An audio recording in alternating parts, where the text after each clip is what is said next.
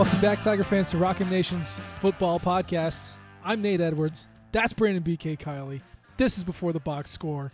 We just beat Kentucky, and in the 20 seconds that it's taken me to get into this podcast, we've already shown more emotion and intellect than the entire SEC broadcast led by Mike Corey was able to do over the past 3 hours. BK, how are you feeling, man? I'm great. Okay, let's start with the broadcast, shall we? Because I got some thoughts. Oh, was that the D team? Was that the D team? What happened? Like, they were convincing themselves for about 5 minutes that Tyler Beatty fumbled. Yeah. I don't understand anything about what I just watched over 4 hours. Like, it was wild, man. They were trying to convince themselves of things that just weren't there. There were moments when I was telling my fiance, like, what are they talking about? What are they saying? I just wanted to, like, shake them. Like, what are you doing right now? Like, look, it's a weird season. I get that. You can at least not be hungover for a game. Show a little interest in what's going on. I know Stinchcom's not like, he's not the sharpest tool in the shed. Like, I understand that. But this was noticeably bad from him. Yeah, the fumbles, the time management, any like nuggets of information that they usually have, just bad. So I'll credit Dawn Davenport for working hard to try and get the stories in, because she had nothing to work with up in the booth. So yeah, it was less than impressive. Were they there? They weren't there, correct? They were there. That's the worst Were part. they? They could see everything. Yeah. Because I know for some of these games, like, they haven't actually been at the field, and that does change things. Yeah. Like, it's a broadcaster does. myself, and I mean, doing a radio show, and that's different, obviously, than doing an actual live football game, calling the game. Doing a radio show, being on remote, being elsewhere other than in the studio, changes things. When you're doing a football game and you're not actually in your typical spots where you're in one spot, your partner's in another, you've got your producer behind you, you got everything kind of ready to go, you know how everything's laid out, it can change some things. But the fact that they were there, man, there is no excuse for them to be as bad as they were tonight. That being said, though, the Tigers did get the victory, and I've got a question for you, Nate Edwards. Yes. What's that? Before the season, I remember we had a lot of talks, and one of your big opinions was nothing matters from this season. It is the pandemic year. None of this matters. I want to ask you a question, my friend. Did tonight matter? It did. It did matter. It did matter. I told you, when did I say this? I guess we said it on our last show. This is the game I cared about. This is it. And a little bit of Arkansas just because Barry's there. But, like, this one in Arkansas are the two games that I really, really cared about. And mostly because Kentucky's always had our GOAT for the past 5 years. So I was like, no, this season doesn't really count. Whoever wins the division or the conference or the playoff or whatever, I was like, asterisk, get the hell. I don't care. The point is to start the season, play all the games in the season, and everybody make it through. That was always the goal. There are little things that you can do in between. And we talked a lot about, we're a bad team. Here's what you can look for in bad teams to see how as they develop and what the tactics and how the coach manages game day and all that sort of stuff. And that's still true. But when you finally break a streak like Missouri did, that absolutely counts. That absolutely counts. And I'm sure you agree. Of course. Yeah. No, this mattered in a really big way. And I know we've got a lot of different things that we want to get into about the game, but I was looking up things that were happening in America the last time that Mizzou beat Kentucky, and it's just, it's wild when you start to put this in perspective. Like, I'll give you a few of these. Disney had just announced Toy Story 4. Like, not they announced that it was going to be debuting on, like, a certain day. No. Like, they announced they were going to be making a Toy Story 4. Shake It Off by Taylor Swift was at the top of the charts. LeBron James had just returned to the Cleveland Cavaliers. Marcus Mariota was on his way to winning a Heisman Trophy. Patrick Mahomes was a freshman quarterback who was a no-name at Texas Tech. Like, oh, hell yeah. There was some wild stuff. It's been, just to kind of put it in perspective of how long it has been since Mizzou was able to defeat a team that they should have beaten plenty of times between now and then. It's been a while, man. And so to get this monkey off of their back was a really, really big deal. And Shane Ray broke Michael Sam's single-season sack record in that game. and was a first-round projected NFL player, can't miss. And Marcus Golden was just some other dude that he played with. And I'm pretty sure Shane's out of the league, and Marcus is just got re-signed by the Cardinals. So, like, man, lots of things happened over the past 5 years. Also, we weren't in the pandemic. Drew Lock hadn't started a football game for Mizzou. Oh, damn, you're right. He was still a senior. Oh, he was at Lee Summit. He was. Dang. So it's been a while. I was not married, and I did not have a kid. I was a junior at Mizzou. Yeah. Been a minute. Been a while. So, hey, we beat the Cats. We beat the Cats. We got rid of Kentucky. That is a story in and of itself. Breaking the streak. It's been 5 long years. No one on the roster had beaten him. You got only a handful of guys. No, you don't have any guys who'd still be on the team who were there. So no one had seen it happen, and now they did it. This is all well and good. The other story, and maybe the most pertinent for Mizzou fans, I don't know, we'll find out, but it's the manner in which Missouri beat Kentucky. Because we're looking at this, for the past 2 weeks. Oh, Connor Bazelak, Eli Drinkwitz, this high-flying offense, throwing deep bombs to Boo Smith and Towski Dove and, Micah Wilson and Larry Roundtree, Tyler Beatty, and everyone's contributing and going warp speed and just bombing people to death. And, oh, man, can we do that against Kentucky?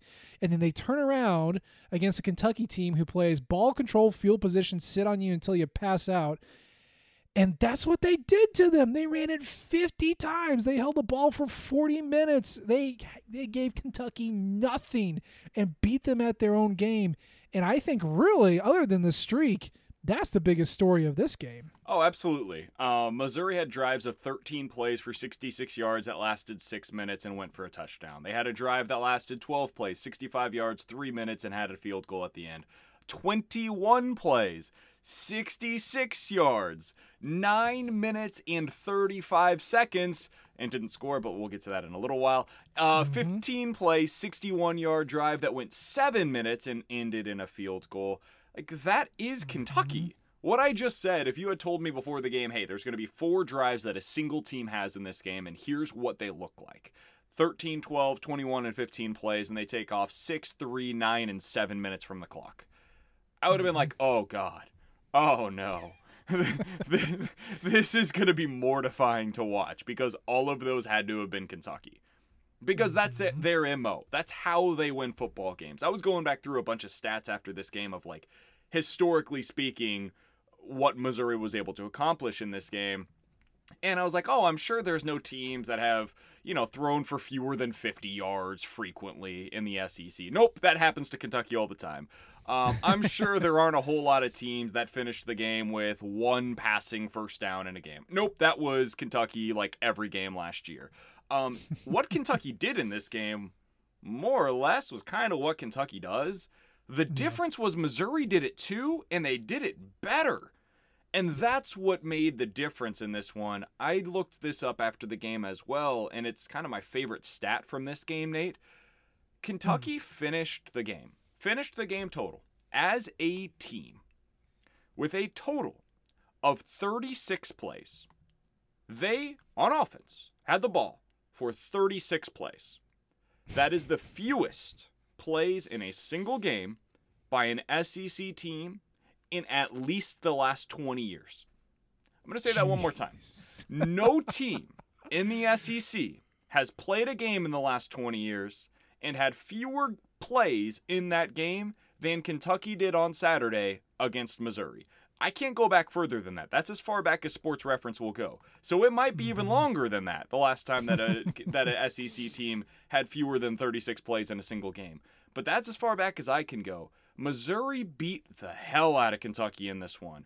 The score doesn't reflect that necessarily 20-10, but they did. They took that mirror that we talked about earlier this week, and they turned it on Kentucky, and they reflected that Kentucky might not be quite as good at their game as Missouri is at their game, and that's damn impressive. It really is. Mark Stoops said the same thing in his press conference post-game. He said that we kicked their ass, and that's not really something you ever heard It's been a while. You never heard it from an Odom team. You rarely heard it from a Pinkel team. Like they throttled him.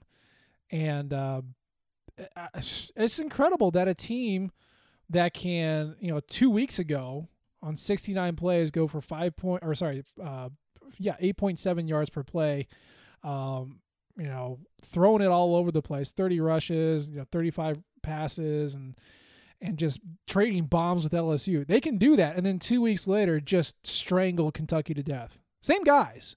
Same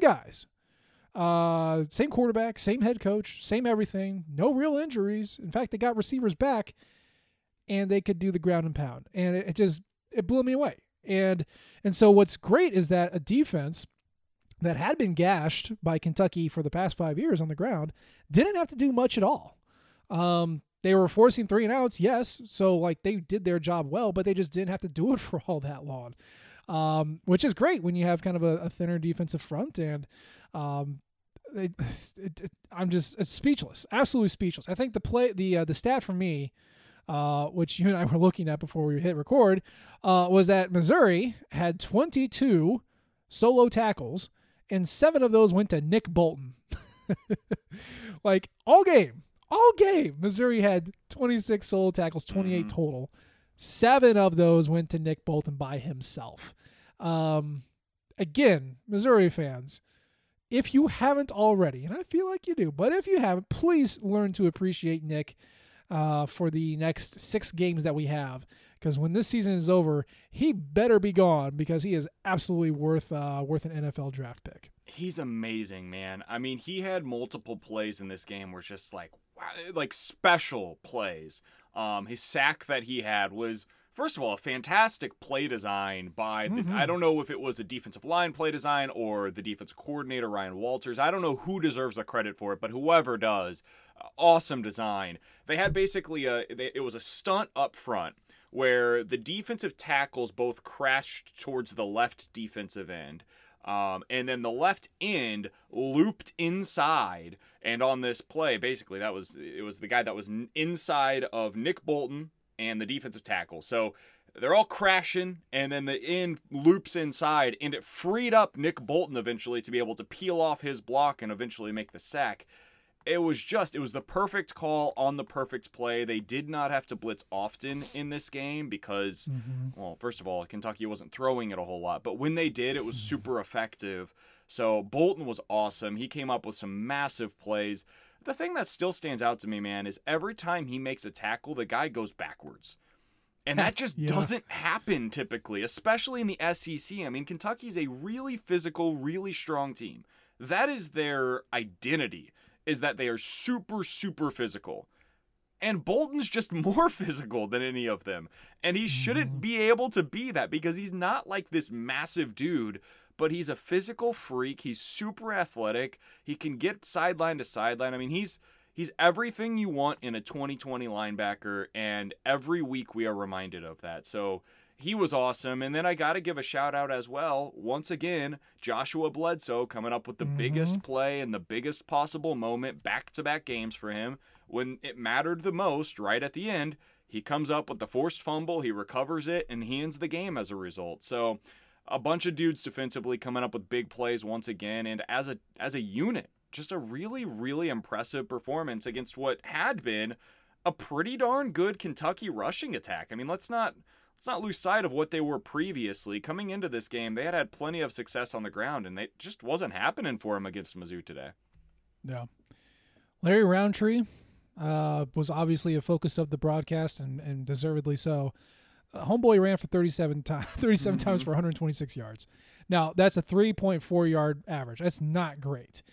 But that's not what they wanted from him. What they wanted was a bigger dude in between the tackles, bust a few, sure, but just soften up that defensive line, soften up that front seven, and just plod and plow and grind and just hold on to the ball, matriculate down the field, wear them the hell out. And he was the perfect back for it, and he had the 2 touchdowns. He had the 2 big scores for Missouri, and it's not like the flashiest, sexiest game ever, but this might have been his best game as a Tiger. It was really impressive. There were a few things about this that really stood out to me. So first of all, let's start with the number, and the number is the 37 carries. Mm-hmm. And the last time that we saw a running back run 37 times in the SEC, any guesses?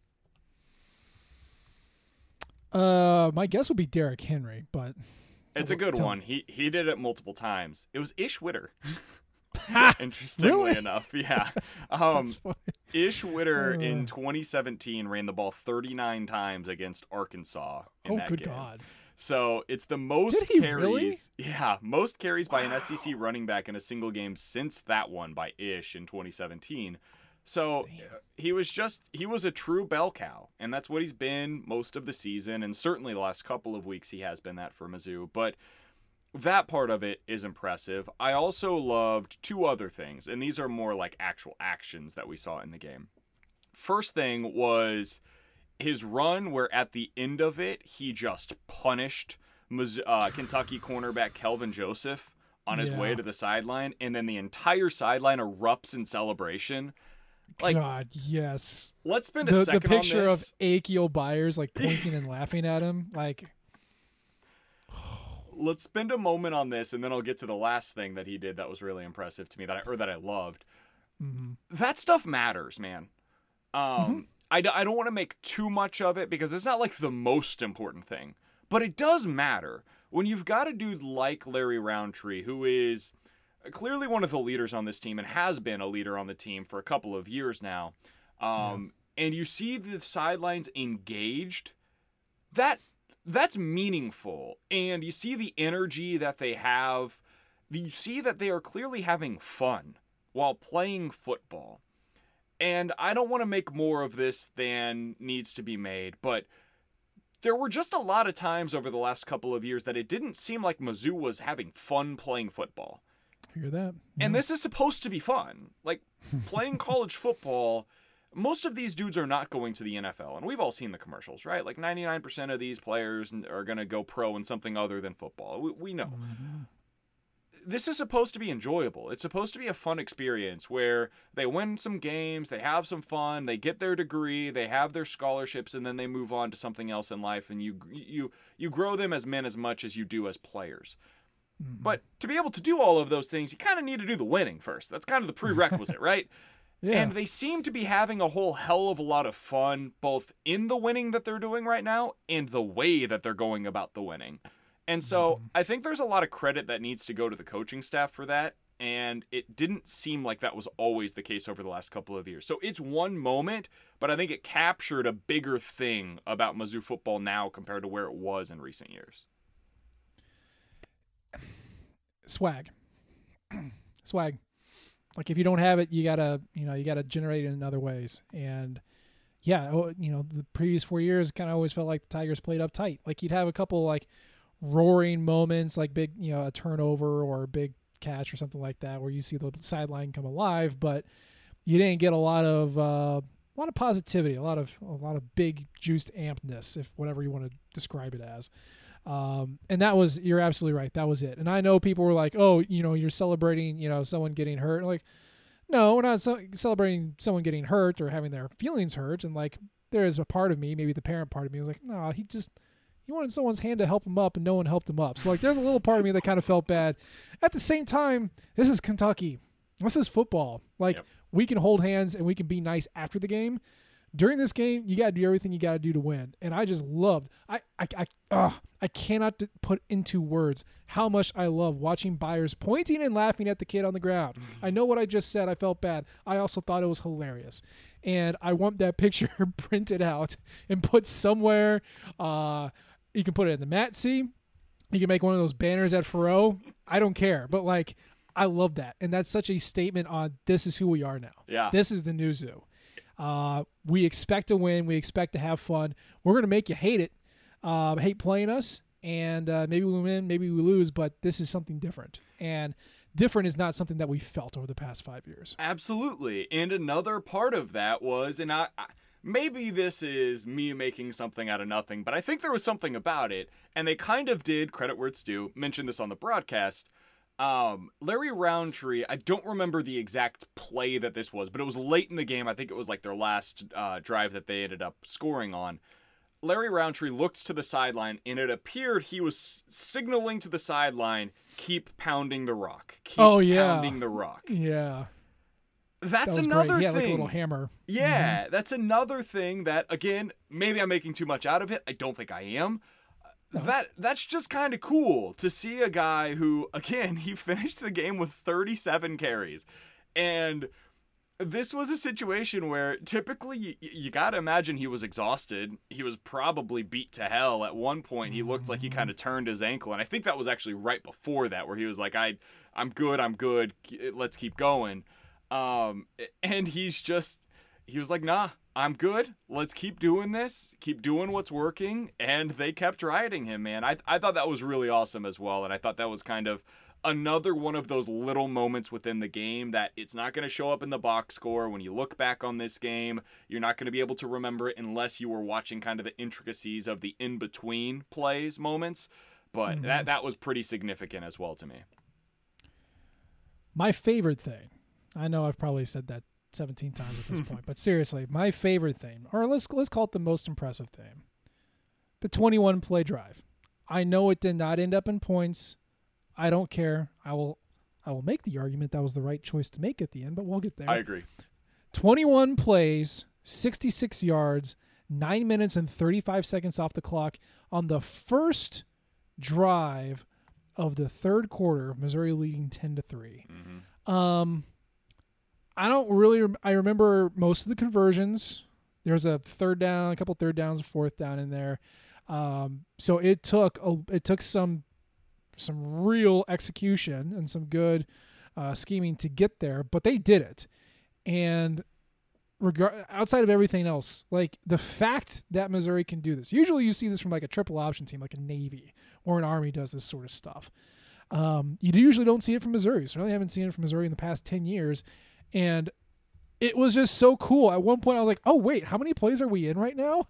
And I couldn't remember. And then they mentioned it on the broadcast. Like, oh my God, really? Is that really true? And I was just impressive that they could do it flat out.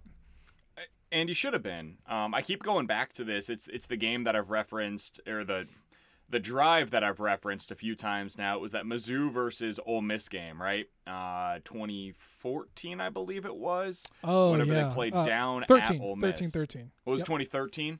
Yep. So they're that was down James at, Franklin.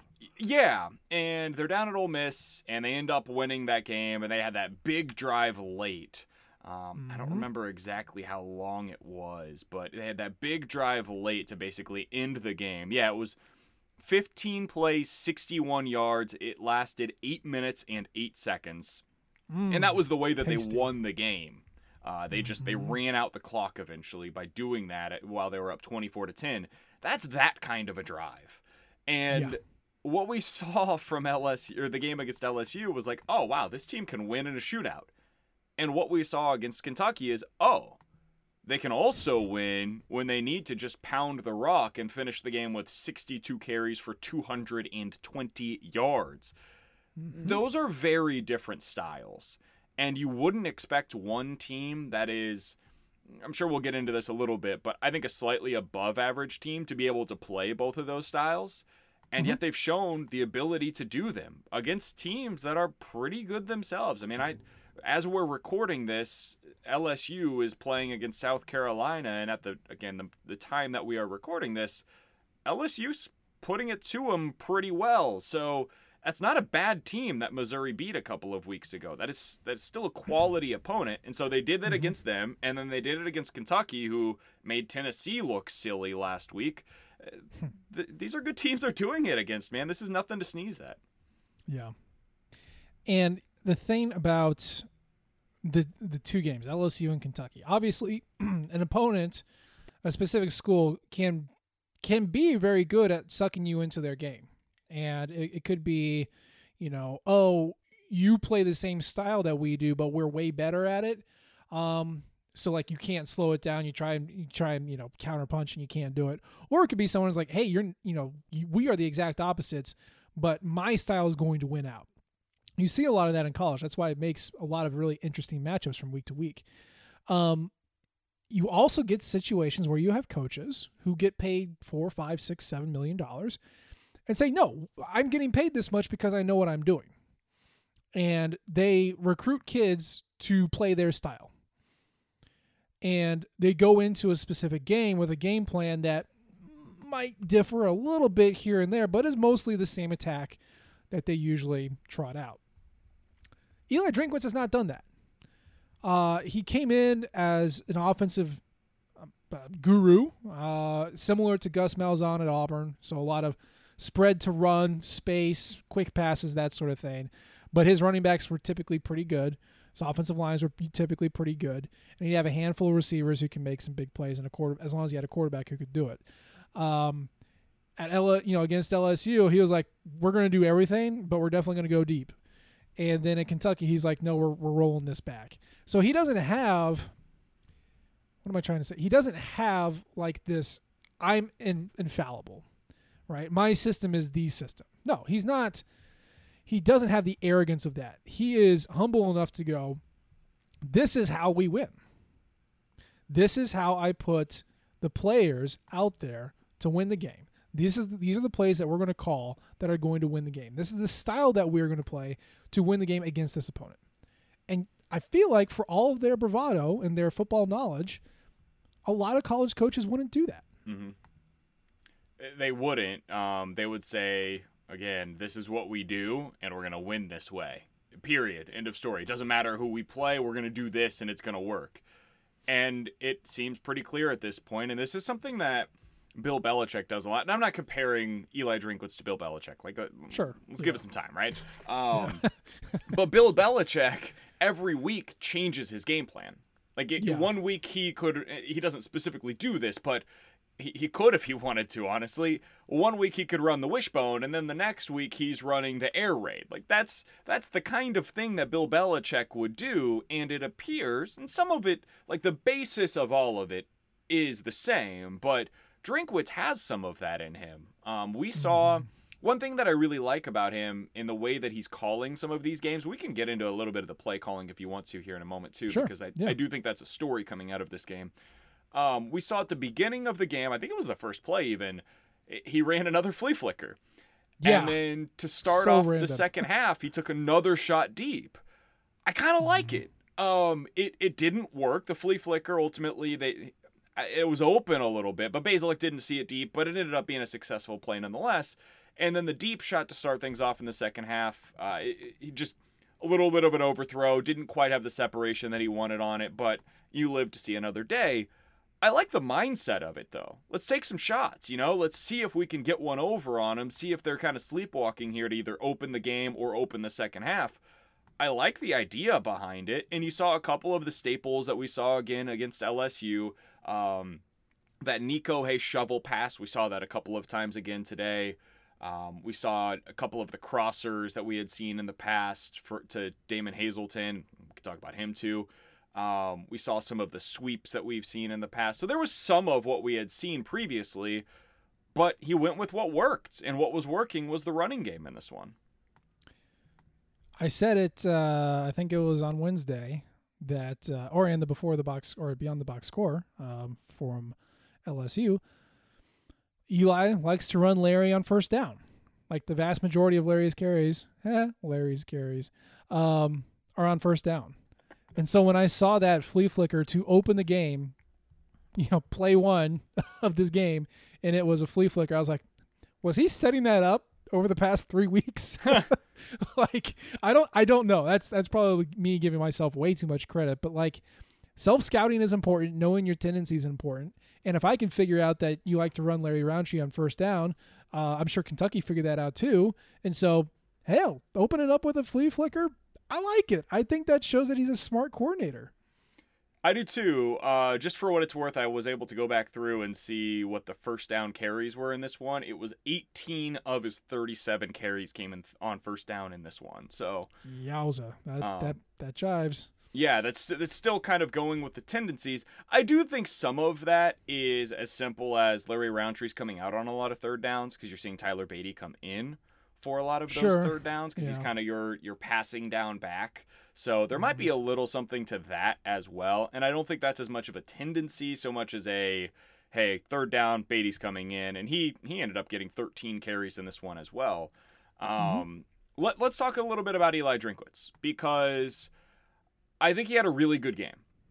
I think he has proven that let me clarify. Mizzou winning this game was a reflection of who he is as a coach, and he appears to be a really good coach. I do think it was also his worst game in terms of the in-game decision-making. The timeout situation before the half, at the end of the first half, not good. You got to call a timeout there when there was, I believe it was like 38 seconds left or something like that after Larry Roundtree went down. Should have called the timeout there. You would have saved yourself 20 seconds. Doesn't do it there. They end up getting right near the goal line as a result, and they just didn't have the time that they should have, and they had to kick the field goal as a result. Late in the game, there was a fourth down in the red zone again. They ended up running that Connor Bazelak sprint out where it was basically a naked boot. He had no options to throw to. He went to the short side of the field, just didn't like the play call there either. So there were a few play call issues. There were a few game management issues. But overall, I do think the biggest takeaway from this game is I think he's a really good coach. And if you're able to beat a team like Kentucky 20-10 with the worst game that we've seen thus far from him as a tactical, like in-game play calling plus game management situations, that's a pretty good sign. Yeah, and I mean, again, he owns up to that stuff. I think on his way out for halftime, he said that he had misplayed the clock and he needed to be better with his timeouts. So again, not a whole lot of arrogance there. He's willing to kind of call it out. Insisting on the sweeps to the sideline, agree. Can we stop the sweeps? Especially the short side. Like, come on, guys, come on. Like, the short side pitch in the red zone. You're either it's a dangerous play because you got to pitch it backwards and someone's got to catch it, so that's always a little bit dangerous.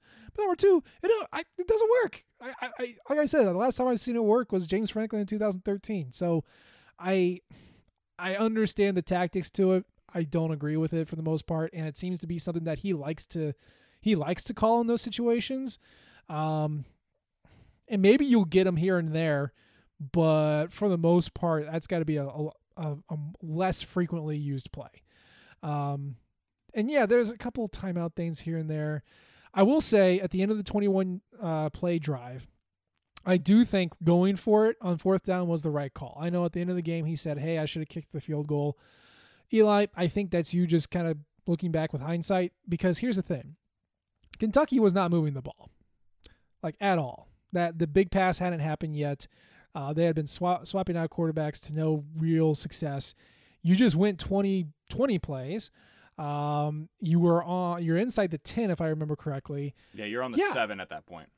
You're on the 7. It's fourth and one. It. It's 4th and 1. It's 4th and 1. Go for it. Absolutely. I don't care about the play call. I mean, it wasn't great. I do care about the play call, and they've got to got to clean it up with some of their red zone or inside the 10 really play calling. But neither here nor there. I do agree with your premise. I do think, and again, this is as a blogger sitting in my basement right now. It seemed that Larry Borum missed a block that would have made that work. And I'll tell you, Bazelak keeping should be pure sex. Like, it always worked for Drew, especially in that last year, 2018. He would keep it, and everyone's like, "What?" It should work, but he was going to it pretty heavily. So I don't know if they had seen something on tape where like the ends really like to crash down and they just didn't do that. Obviously, the missed block by Borum wasn't great, but regardless, if you get it, demoralizing, and now you get play 23 and you get another minute knocked off the clock and you possibly score. If you don't get it, you put a bad Kentucky offense on their 7-yard line. What are they going to do? Well, what they did do was go 3 and out, and then Missouri promptly scored the next possession. And Kentucky's got a god punter, okay? So, like, these things, flipping the field is not easy when you have a guy like that. He's no Michael Dickinson, but he's pretty damn good. But it worked because they pinned them back, 3 and out in Kentucky, and then they scored the next game. I remember I texted you, I was like, hey, that still counts as one drive. Because for all intents and purposes, it basically was. There's a little brief emission there when Kentucky pretended to do something for 3 minutes, and then it was right back. In the NBA, they've got the continuation rule. That was continuation on the football field. Yeah, absolutely. So I did not mind it. And I didn't mind that, and you know what's funny? I actually was upset when they kicked the field goal to end the first half. I wanted them to go for the jugular. Like you're up right now. At that point, they were up 7-3. So I understand why they took the points. I get it. But if you would have scored a touchdown there, I felt like the game was basically over. And based on the way that the final score was, like it kind of would have been basically over. And then if you had scored a touchdown there, and then you come out with the drive that they had in the second half, well, I mean, just imagine where Kentucky's mind's going at that point, you know? Yeah. And ultimately the results of the game was what it was, and they dominated, and it didn't matter. But I wonder if Drinkwitz kind of felt the same way that I did, where it's like, damn, we probably should have gone for it there and try to put an end to this thing. And then it ended up leading to his decision on the next drive where it's 4th and 1. He's got the opportunity to really go for the jugular there, and they don't get it, and the rest is history. But I liked the decision. I like being aggressive. I like at Mizzou as a team that hasn't beaten Kentucky since 2014. Be aggressive, man. This is the type of game where you do stuff like that, especially against that team and that defense. It's hard to score against them.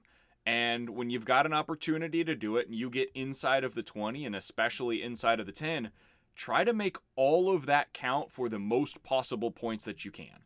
And that's what Missouri tried to do to start out the second half. They didn't try to do it to end the first. And I liked what they did in the second half, and it didn't work. And I didn't like what they did in the first half, and it did work for them. So that's kind of how it goes sometimes. I like process over results, and I thought the process to start the second half was pretty good. So Drinkwitz calls maybe one of his worst games as a Tiger head coach, and we still win. Similarly, I think this was Bazelak's worst game. He ended up with a 70% completion rate, no touchdowns, 201 yards on 30 attempts. But there was some pretty questionable decision-making on his part. And if you checked kind of like, especially on third downs, I think he and Drink were having some conversations about his decision-making. There were plenty of times when he could have tucked and ran and he didn't, or forced something. I think towards the end of the game when Missouri is driving on that last field goal, he rolled right and had space to run and then forced it to Logan Christopherson in double coverage. And you're like, dude, this is how Missouri loses these games, where you force something, they pick it off and return it for a touchdown. Like, it just... There was some poor decision making on his part, but it was still like a pretty good game, especially when he mostly just had a handoff to Larry. But I was not impressed with him this week, even though he did fine. So the funny thing is, I actually was really impressed with him. You were? So these two things can be true at the same time. I agree with you. I think it was his worst game, and also that's really impressive. Like the fact that his worst game is 21 for 30 for 200 yards against what I think is objectively a really good defense. And it came with also, like, of those 9 incompletions, I think most of them were like, ooh, what was that decision there? That's pretty darn good, man. This is a freshman quarterback still, and we got to remember that he had one start last year that he didn't complete because he tore his ACL in that game. And then this was his second start this season. If this is what he is now, that's really, really going to be an interesting player to watch over the next few years as he continues developing from here. And progress is not linear. It's not just going to be all going up from here. There's going to be some ups, there's going to be some downs, and it's going to be peaks and valleys along the way. But if this was like bad Bazelak, I'm pretty into it. I'm good with this. This guy is a quarterback that you can absolutely win with if this is the downside of what he is as a player. On your point of some bad decision makings, there was 1 3rd and 5. It was earlier in the game, and he ultimately decided to, like, instead of scramble and maybe pick up 3 or 4 yards on 3rd and 5, he decided to kind of throw it away. He just threw it at like the feet of his intended target, whoever it was. Yeah. that's one of those spots. They were right around midfield at the time. If he decides to run it, and again, he could have probably picked, I don't think he gets the first down, but he could have probably picked up at least 2 or 3. You make it a 4th and 1 or 2. You make Drinkwitz kind of decide whether or not he wants to go for it on 4th down, and I think he would have. So that's another one of those situations, another one of those incompletions as well, where just with time, he's going to get better in those types of decisions. But I thought overall, he had a few throws again in this one. One was a laser across the middle. That was a really nice throw. He had another one where he was off platform. It was a cornerback blitz. It was 3rd and 8, low snap. And he's able to kind of snap it across to the outside, and he hit Kiki Chisholm for the first down on that one. He had a couple of big plays again in this one, so I was impressed with his performance, despite the fact that you are right, it was the worst one that we've seen from him thus far. Yeah. And then lastly, of things I didn't like, this was not a very good clean game for Missouri. Penalties were noticeable and frequent. Say what you will about the referees. I mean, obviously, nobody ever likes them. All referees are against your team personally. The only one I really had an issue with was the Rakestraw personal foul, where he got, it looks like he had his face mask grabbed during some hand fighting, and he got called on it. So that was not super great. But other than that, like just kind of some procedural stuff. Zeke Powell doesn't line up correctly. It just, I don't know. It seemed a little sloppy, kind of like they were still waking up in the first half. But again, it wasn't terrible, but it's just something that you notice, especially when, you know, the previous game against LSU, you had a little bit more penalties than you did in the first 2 weeks than you did against Alabama and Tennessee. Yeah, I think it looks a little differently if they weren't calling it as tight as they were. I know there were at least 2 holding calls that I didn't necessarily agree with. And then the face mask as well on Mizzou that I didn't agree with that one either. That being said, I did want to ask you about a holding call that was not that was declined, and I was really confused by it. Yes. So Mizzou held on a kickoff. They were the receiving team of the kickoff. They held on the play, and they didn't make anything of this on the broadcast. So I wanted to ask you, because maybe I'm just missing something here. There was a hold on Brendan Scales, and Kentucky declined the penalty. Yeah. Can you explain to me why? No, I can't. Other than they're like, I don't know, maybe they thought it was on them. I have no idea. They gave up a free 10 yards, and again, the broadcast made nothing of this. So I was like, am I missing something here? Is there a reason? Would they have had to re-kick this? Like, what went into this decision of declining a penalty that was a hold on Mizzou on their receiving of a kickoff? You gave up 10 yards. Like I still don't understand what happened there. I don't either. And it must not have been a mistake, because no one on Kentucky sideline complained, or at least not that you saw. I mean, that's a pretty big deal. It's a decent deal, especially when it was a low-scoring game like this. 20 to, at that point it was 17-10 if I remember correctly.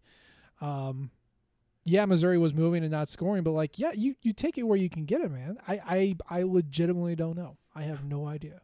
I wonder what happened there, because that was with 10:56 left in the first half. So that must have been Mizzou's. Oh, so it was 10-3. Yeah, that was Mizzou's second drive, and it didn't end up mattering. They didn't end up going and doing anything with that drive, but they could have set up Kentucky with better field position, if nothing else. At some point, yeah, I don't know. It was wild, but that was just something I noticed that I wasn't sure if you had anything on that. I didn't. I wish I did. We can ask Mark Stoops later. The other thing of notice, we talked on Wednesday about the depth chart and how Kiki Chisholm and Damon Hazelton were lower than they should. Well, who trotted out play one? Damon Hazelton, Kiki Chisholm. So depth charts are basically meaningless, kids. Don't ever look at them. Yeah, I wonder if it was kind of a statement to Hazelton, like, hey, get it together, buddy. We've got a big game this week. We need you to make sure that everything's ready to go. Or maybe it was as simple as, hey, he wasn't 100% right early in the week, and so they didn't want to put any pressure on him to get out there and play if he wasn't at 100%. I don't know what it was, but We can now, with the ability to have hindsight and it being 2020, Hazleton played. He was clearly the starter. Same thing with Kiki Chisholm. I don't think there's a whole lot to read into this at this point. Deontay Smith, Boo Smith, and Towski Dove both played, which I was very happy to see. I also think it is very noteworthy that Towski Dove was one of the guys that was in down the stretch of the game. Yeah, big blocking. And the reason why he was in there is because of what you just said. He apparently, you would imagine, is a really good blocker on the outside. And I know that fans do not care about this, and I understand. Like, I get it. Coaches care about it a lot. If you're a good blocker on the outside, it will get you on the field. Now, you have to then take advantage of your opportunities, and Towski Dove did take advantage of his opportunities. Both last week and this week, he caught his target as well. When he's been given the football, he's taking advantage of it. But if you're a really good blocker, that's going to earn you more opportunities. Micah Wilson was the other guy that was out there for those. Yeah, surprising. Yeah, so apparently he's showing off really well in practice as well as a blocker. So those guys were the two down the stretch when they were on first and second down and Larry Roundtree was running the hell out of the ball. They were the two guys lined up outside as the receivers that were blocking for him. So I found that to be really interesting. Yeah. Never would have pegged Micah Wilson as a decent run blocker on the edge, but here we are. Apparently he works his butt off, so that's great. You also saw Zeke Powell and Bobby Lawrence did split time at left tackle once again. Lawrence was in late, so I don't know if that was a Powell injury or they're just kind of swapping out or whatever. Also, very impressed by Dylan Spencer in that I never noticed the kid. Xavier Delgado goes down with a ankle or lower leg injury at some point. The freshman walks in, who was a defensive lineman last year, mind you. He walks in and basically goes unnoticed until Delgado comes back, if he came back. I don't even know if Delgado came back. That's how well he played. So I don't think he did. I noticed late in the game they had Spencer in there still, so I don't believe that he did. Well, that sucks for Delgado. Obviously, hope he's doing well. But Spencer filled in nicely. It's nice to have a freshman come in and you don't notice anything bad happening. Oh, for sure. And I think this is another spot where this coaching staff deserves a ton of credit, man. If you heard them early in camp talking about this offensive line, you'd have been like, oh, boy. And I think we were like, oh, boy, this could be a real problem for Mizzou. The offensive line's been fine. I mean, I wouldn't say it's like a huge strength for the team, but they've been perfectly fine. They are not a weakness for this team by any stretch. I mean, they just played against Kentucky, who is one of the better defenses that they'll see this year, and we said it after the Alabama game, for God's sakes. It wasn't a whole lot of pressure that they were allowing in that one. So that was kind of a sign of things to come, and this Mizzou offensive line is going to be A-okay. Yeah. Man, this is just a great game. It was just a great game. Like I don't have any other way to put it. You know, it's just befuddling that, you know, Odom and his staff had 4 cracks at these guys, knew exactly what they were going to do, and never could do anything to get it done. And Drinkwitz comes in year 1, says, okay, you know, it's basically a triple option team. They don't throw a lot. They like to play ball control. They like to beat you with defense. They're just waiting for you to throw the ball. And he said, nope, we're not doing that. We're not playing that game. And knew it immediately. It's so weird and refreshing that I know that there's competence on the offensive side of the ball. Now, I know you might say, well, what about 2018? Look, listener, yes, 2018 was a good offense. I didn't think it was competent. I think it was bailed out a lot by Drew Lock, who's an NFL talent. You can just see, you can't see it directly, but you could feel the play calling groove that Drink gets in, and he can scheme things correctly, and like plays make sense, and everything makes sense other than calling timeouts. And he handles the flow of calling plays really, really well, and the team responds to that. And it's a unique feeling, and I've missed it, and I'm just glad it's back. Me too. I think that he deserves a lot of credit as well for being willing and able to make the decision to go with Connor Bazelak, because that is not an easy move. It was the right one, but he decided early on, hey, Bazelak's going to be our guy, and that was clearly the correct decision. The staff last year deserves a lot of criticism for not getting Bazelak on the field earlier. I mean, that offense was atrocious down the stretch. And watching Bazelak right now, it's really hard for me to look back at that team and not wonder, okay, what would that have been able to do? I mean, it might have saved their jobs, honestly. Could have, yeah. We might be watching Barry Odom as the head coach of Mizzou right now if instead of going out there with Kelly Bryant throwing for 130 yards against Kentucky and Taylor Powell playing quarterback for Mizzou against Georgia, if Connor Bazelak is the team or is the quarterback for Mizzou in those games, I wonder what that team looks like, man. I really do. I don't think they beat Georgia. They don't beat Florida, but no, they could have had an opportunity against Tennessee, So take out the fact that playing Bazelak could have saved their jobs and Odom's still here, and we don't get Drinkwitz, all right? Take that part out. You'd also be playing Bazelak, who would be losing a year of eligibility for a team that ended up not being bowl eligible, like, at all. You could have easily kind of scarred him, thrown him out against Georgia, thrown him out against Florida. And, in the end, I don't know. I don't want to make any assumptions because we don't watch practice, but there's a good chance that he wasn't all that great for most of the year last year, Like, there's a chance that he just either didn't grasp the system or didn't practice very well. So I don't want to just say that Odom and his staff just wrote him off. We saw but him. We did see him against Arkansas. And he was good. Absolutely. He was very good. I mean, like, if we never saw him last year, maybe I would totally agree with you. But we saw him and he went 7 for 9 for 80 yards. It's hard for me to say, like, he clearly just couldn't. Maybe he's a terrible practice player because this coaching staff also watched him in practice. Exactly. And decided Sean Robinson was the guy to start the season. And so it's very possible that his style of play just does not translate to practice. Perfectly fine. I get all of that. When Mizzou was going through, and this is all hindsight now, right? But when Mizzou lost that game against Kentucky, we all knew midway through that one, they were not rebounding. That was it. Yeah. That was the end of the year. They did not even have to shoot up against Georgia, Florida, Tennessee. I know what happened in that Arkansas. That Arkansas game they were done too. That team was done at that point. They had given up. I don't know if Bazelak saves that season, but I know he would have given them a better opportunity than Kelly Bryant did at that point. And they should have tried it. And they didn't. And that's fine. It is what it is. And now Mizzou's in a better spot because they didn't. Because now he does have that extra year of eligibility. And they do have a better head coach as a result. It doesn't matter, but I think that's the difference between this staff and that staff. This staff gave it a shot with Bazelak. And now it's paying off for them. That staff never really did until the final moment of the final possible game when I think most of them already knew they were gone anyways.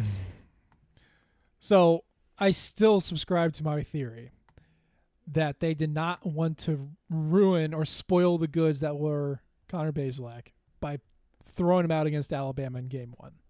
I firmly believe that. But man, because they thought they could be fired, and if they knew he was the best quarterback on the roster, like if it was they didn't want to spoil him. No, I'm talking about Drinkwitz. Okay. I thought you were talking about last year. I was like, wait a second. that'd be crazy stupid. If you're playing for your job, you need to put the press guys out there. You're absolutely right. And they only did that until Arkansas. No, for Drinkwitz, they started Sean Robinson game 1 against Alabama, and they only put in Bazelak for that second half series and then the very, very end. And I'm still thinking it's because they didn't want to spoil him. They didn't want to put him out against a title contending team in his very first start. They didn't want him broken. They wanted to put Sean Robinson out. And then against Tennessee, they're like, oh, well, Sean wasn't bad. Let's just do this again. Same thing, right? Sean starts, Connor gets a series in the second quarter, and then we'll see how it goes going forward. And that's when Connor took over in the second half. Offense got a little bit more moving, and then LSU happened. So I'm still thinking they knew what they had. They just didn't want to ruin it against one of the greatest teams in the entire world. And I'm still of the opinion they thought Sean Robinson was going to be their quarterback. I think that's how they felt going into the Alabama game. I think that's how they felt leaving the Alabama game. And then I think the first quarter against Tennessee, when they saw him struggle the way that he did, and then you bring in Bazelak and he gets the offense moving and he succeeds the way that he did. I think that's when it clicked for them. Like, okay, we can't go back to Robinson. we found our quarterback, and it's Connor Bazelak, and he's going to be the quarterback for the foreseeable future. And, against LSU, Connor and Sean were out on the field on the first offensive play, and then Sean did something to his ankle, and we haven't seen him since. And we're not going to see him again. Probably not. God bless Sean Robinson. Thanks for coming to Mizzou. I'm really happy that we have you here. I hope you have nothing but success in the future. Connor Bazelak is going to be the Missouri quarterback until he doesn't want to be the Missouri quarterback anymore. Yep. Basically. Or Tyler Macon usurps him. Yeah. And he's going to have to be really, really, really good. Yeah. Really good or really patient.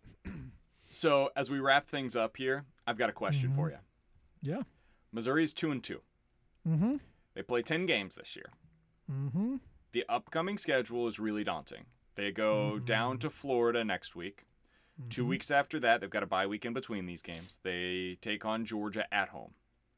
Then they finish up the final 4 weeks of the season at South Carolina, against Arkansas, at Mississippi State, and home against Vandy.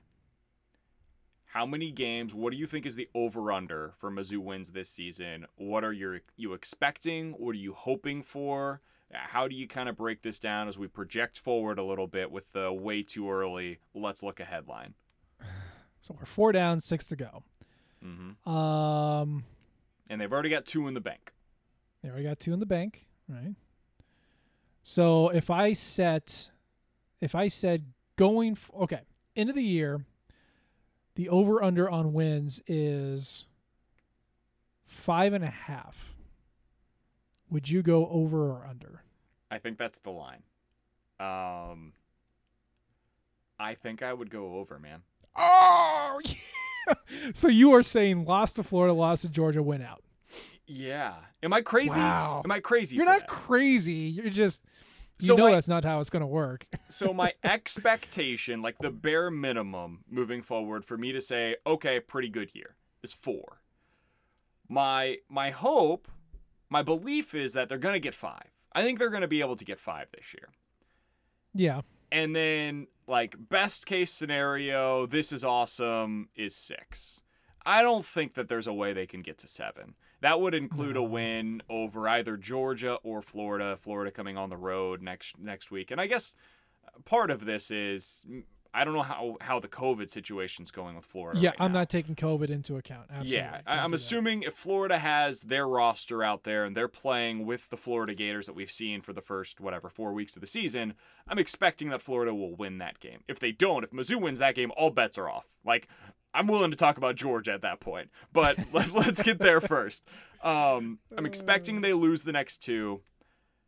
I think they should win 3. I think they definitely will win 2 of the final 4.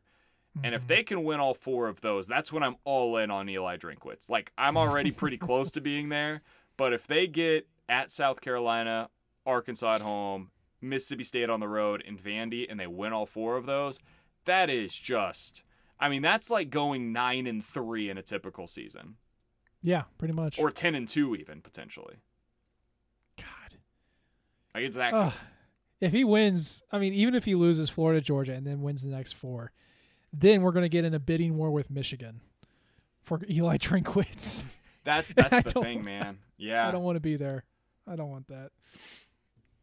It's too soon. So here's the thing.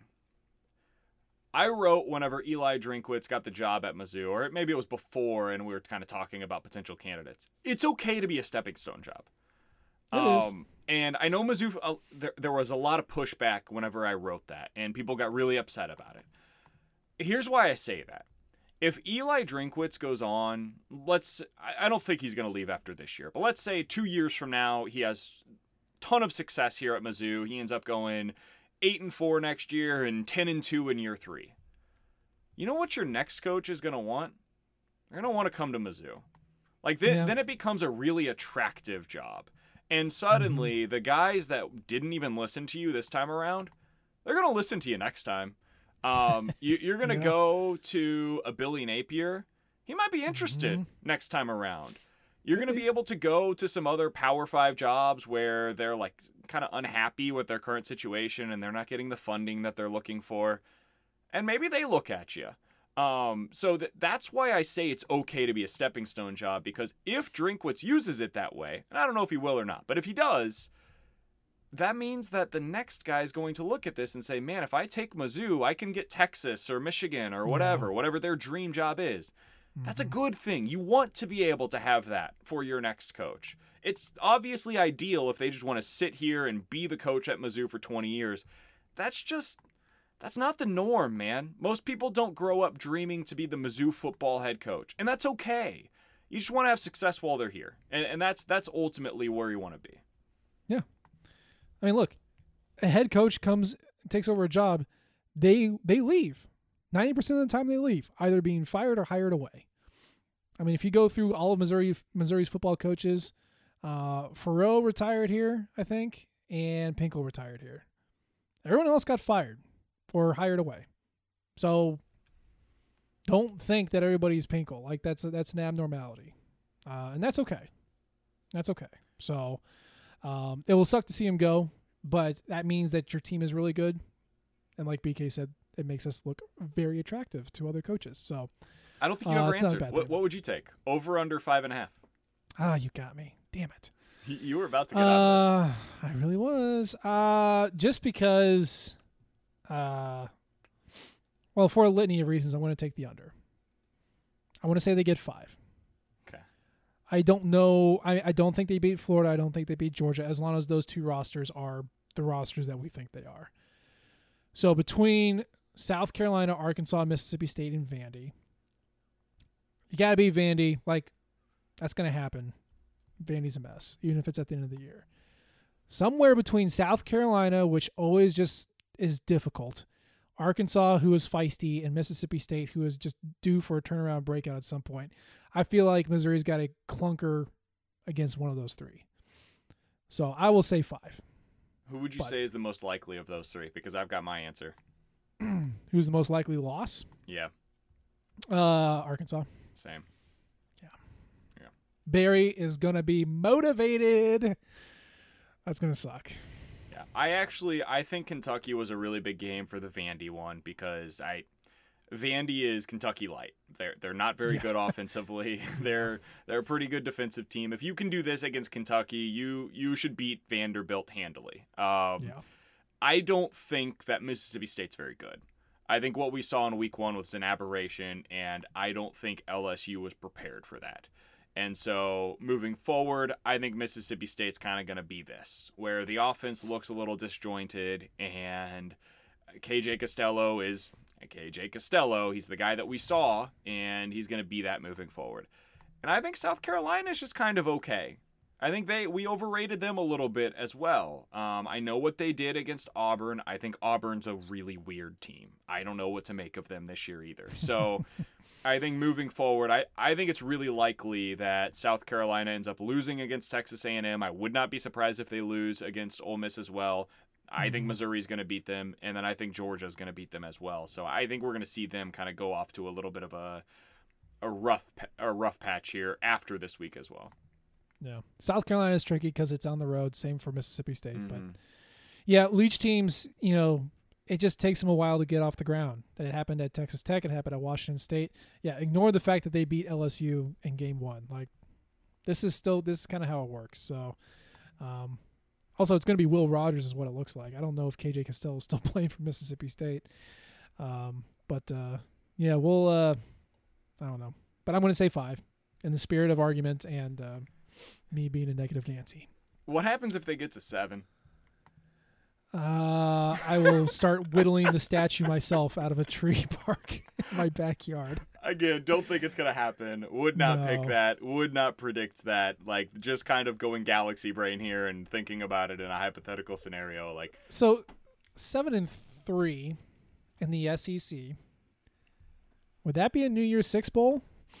Ooh, interesting. I legitimately don't know because I don't know how the bowls are doing stuff. I saw Army accepted a bowl bid already, but like, really? I don't know. Yeah, I don't know how. I'm not sure how this is going to work out. I don't know how any of this is going to work because there's not even like a qualification this year. There's not. They're not doing 6-6 or whatever. You don't have to get to 6 wins. So I don't know how any of this is going to work. That would probably put them second in the East? Am I mistaken there? Because like let's say if we assume that it's Florida they beat, maybe Florida has some COVID cases and Mizzou gets a couple of breaks in the game and they ultimately win that one. That would put them second if I'm not mistaken, maybe third behind Florida and Georgia. But I mean that if not in a New Year's Six, I mean you're looking at something pretty good. You're looking at like, I don't think the Holiday Bowl is actually taking place this year, but something on that type of a level, I would imagine. Like the Citrus Bowl, like when we played Minnesota. Yeah, something like that. Yeah, where you're like the quote-unquote at-large bowl bid type of a thing. Which is good, man. That'd be a hugely successful season. Now, I'm not predicting that, but that'd be, that would probably be what you're looking at. Nice. Yeah. Any last thoughts? Football's fun again, man. It is. It is. And this is like, it was my big takeaway from the LSU game. I enjoy Saturdays again. I look forward to it. My week kind of leads up to Saturdays now, and that's how it should be. If you're a football fan and you've got a college that you watch every weekend, it shouldn't be dread. It shouldn't be, oh my God, tomorrow Mizzou plays. Oh, this is going to be awful. It should be, hey, Mizzou plays tomorrow. And I thought Mizzou was going to win this game. I texted you yesterday, and I said, hey. Yeah, you did. I think Mizzou's going to win this one. Like, I actually feel pretty confident about this game. And they did. And so that's how it should be. If you're a Mizzou fan, you should go into these games feeling like you've got a shot when you're playing Kentucky or Arkansas, South Carolina, Mississippi State, Vandy. Those are the types of games that you should feel at worst that you've got a puncher's chance, and they do right now. And that was not always the case in the previous coaching staff. Football is fun again for me. So, Nate, what's your big takeaway from this week? I'm just glad we beat Kentucky, man. God, this was 5 years coming.